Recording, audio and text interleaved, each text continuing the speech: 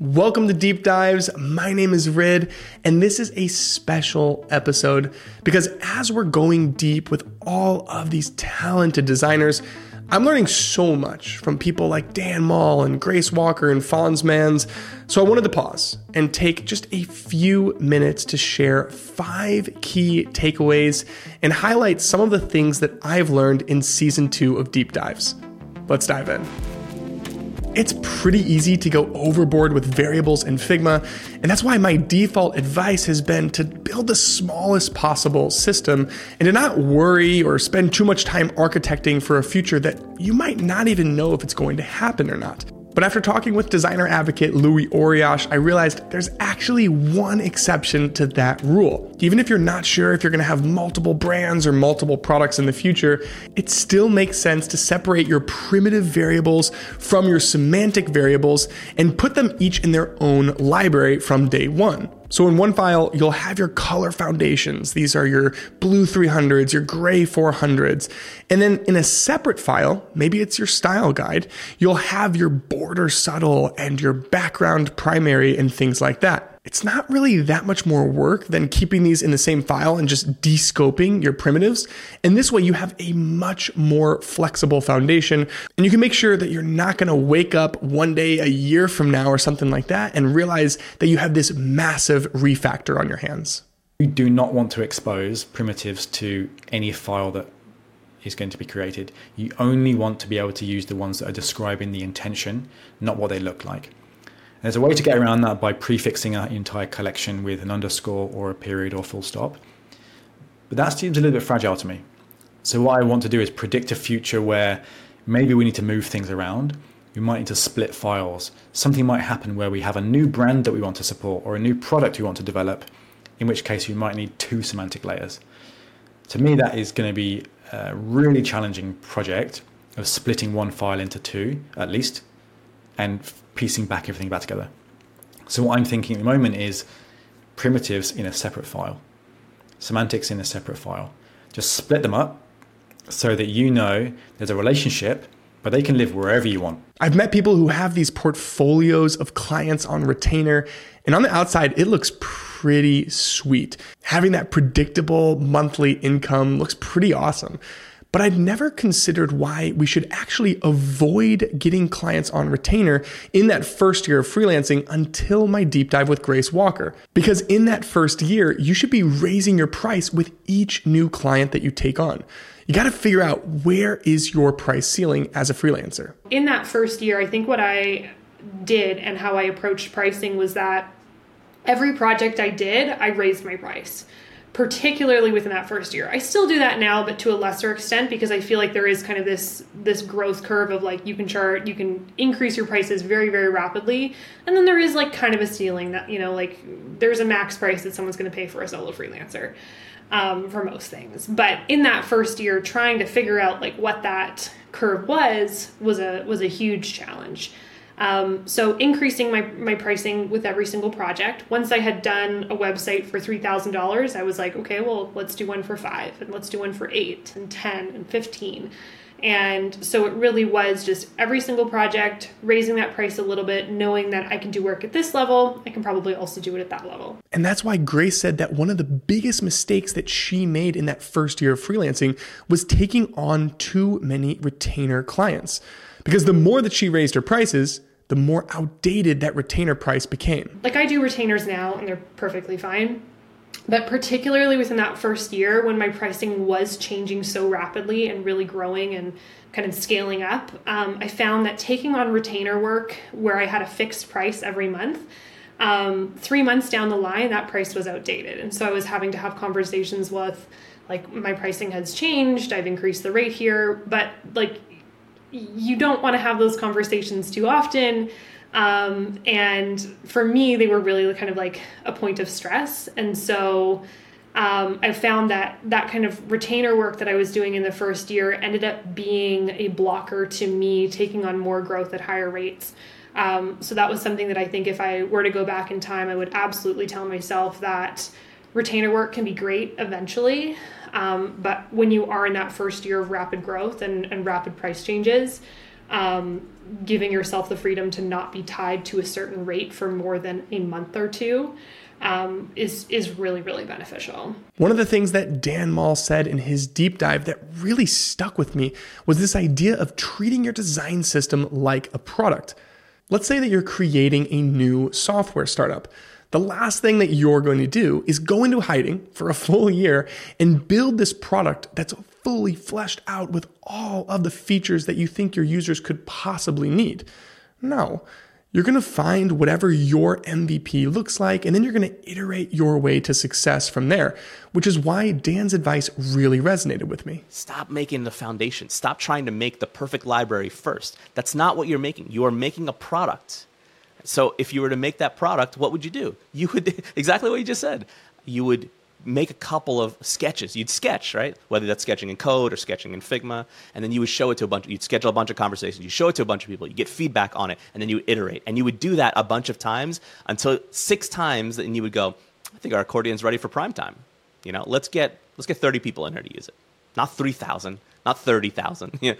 Let's get 30 people in here to see if, to kick the tires on this. The problem is that too many people are looking at systems like Polaris and Material, and they're letting that shape what their output should be. But these are massive systems that have been refined over years. But if you treat your system like a product, then you're not going to build this V1 that is robust and comprehensive.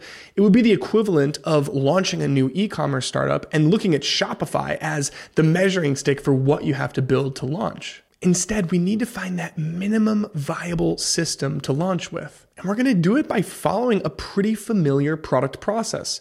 You're going to talk to people, do user interviews, get feedback on early concepts and pattern matching. And maybe we're going to end up launching with something that's pretty small. Maybe it's even one set of buttons. So if you're working on a new system right now, or maybe you see Figma variables and you think that this is the time for a large refactor, instead of asking yourself what your V1 can be, what if you asked yourself what your V0.1 can be? Because I bet you can launch with a lot less and iterate from there. And this product mindset carries into the rest of the design system lifecycle as well, because the best product teams are the ones that are eliminating feature bloat whenever possible.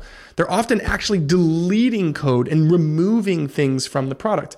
And a design system works the same way. Once you get the data and you're seeing how designers actually use these components and you're getting all of this feedback along the way, you can start to identify your highest value components and then only support that. You can actually remove the rest from the system, because what Dan shared is that the best design system teams are not the ones building the biggest, most comprehensive systems.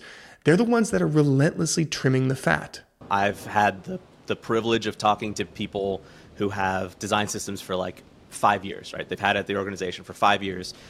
And one of the things that has been surprising to me, but no longer surprising because I've seen it so much, is that what a lot of those teams are doing is they are removing components from their design system, right? They've grown to 300 components or 100 components or whatever it is. And then the next phase of that, after that 18 months, after that 3 years mark, is like, we're going to go down to 50. And I'm like, why are you going down to 50? And they're like, well, because we can support 150, with our team of 10, at this point. But we could support 50 components much better, at a high level. So what they're doing is they're analyzing what are the highest impact components that we have, and components or patterns or whatever it is that design system has taken on as their charge. What are the highest impact things that we have? And let's support those things fully. One of the ideas that I haven't been able to get out of my brain recently is the structure of a design portfolio. And it all stems from a deep dive that I had with Yuan Wang, who is the head of design at Maven. And when I say design portfolio, you probably have an image pop into your head. It's that same hero section with some kind of a generic statement, and then you have a grid of cards with thumbnails and a CTA that takes you to your individual project pages. But the problem is this type of layout fragments our narrative. We spend so much time obsessing over how to tell the best project story and all of the details and our process and the output and what we learned and the takeaways and how we've grown that we forget to tell our compelling story. And at the end of the day, that's what's most important. What if we started to view project pages as more of an appendix and not the primary way that people consume our work? That's why I really like Yuan's take, where she says that more designers should start to draw inspiration from 3D artists, because they always have this one video that is the perfect embodiment of who they are and what they're capable of making. And if we started doing this as product designers, we'd probably start to view our homepage as more of our sizzle reel. And then we'd have a single place to tell our story, share all of our best UI, accomplishments, prototypes, all in a single scroll track. Just like show the best stuff, like kind of like the what is it called, like the highlight reel that like the 3D designers usually would pack together, right? It's just like a trailer of like all the super cool stuff that they made. I think maybe we designers, like product designers, should do more of that too. You've probably heard somebody at some point say something like, the only thing that matters is what's in production. And that's totally true. But man, is it hard to fight this urge to keep Figma clean and treat it like it's the source of truth. That's why I so appreciated Adrien Griveau's perspective. He's the founding designer of Linear, and obviously everything about their product is exquisite. And yet what Adrien says he does is a lot of times he's just taking a screenshot of what is currently in production, drawing rectangles over it to hide any elements that is necessary, and then he's actually designing on top of that screenshot. And that's a big part of how he is collaborating with the engineers at Linear. Most of the time, if I do small improvement, I will just take a screenshot of the app and just design on top of it, because in the end, what is the user looking at? Like, okay, maybe your file looks fancy and super nice, but if in production you don't have the same thing, that there is a problem for me. Like everything that's happening behind the scenes is nice. I'm very excited to see that happening, and I think we have better tools to do that. So for sure, it's cool. But in the end, the people that are looking at your product every day, what do they see? Now, if you know me at all, you know that I love organizing things in Figma and building different systems. And for sure, I am a big believer that strategically using components in Figma can make you a much more effective designer. But every once in a while, I need to be reminded that the system is not the product, and the product is the only thing that matters. I think when you are very early on your product, spending the time designing systems, it's to me the time that you don't spend improving your product. So it's the philosophy behind there was that if you are alone or if you are one or two designers working on a product, all the time you will spend designing the design system is the time that we are not building new things or improving the thing you already have. I hope you're learning as much as I am with deep dives. We're going to keep it going next week when we kick off season 3. Don't forget to subscribe on YouTube, Spotify, or wherever you get your podcasts. I'll catch you in the deep end.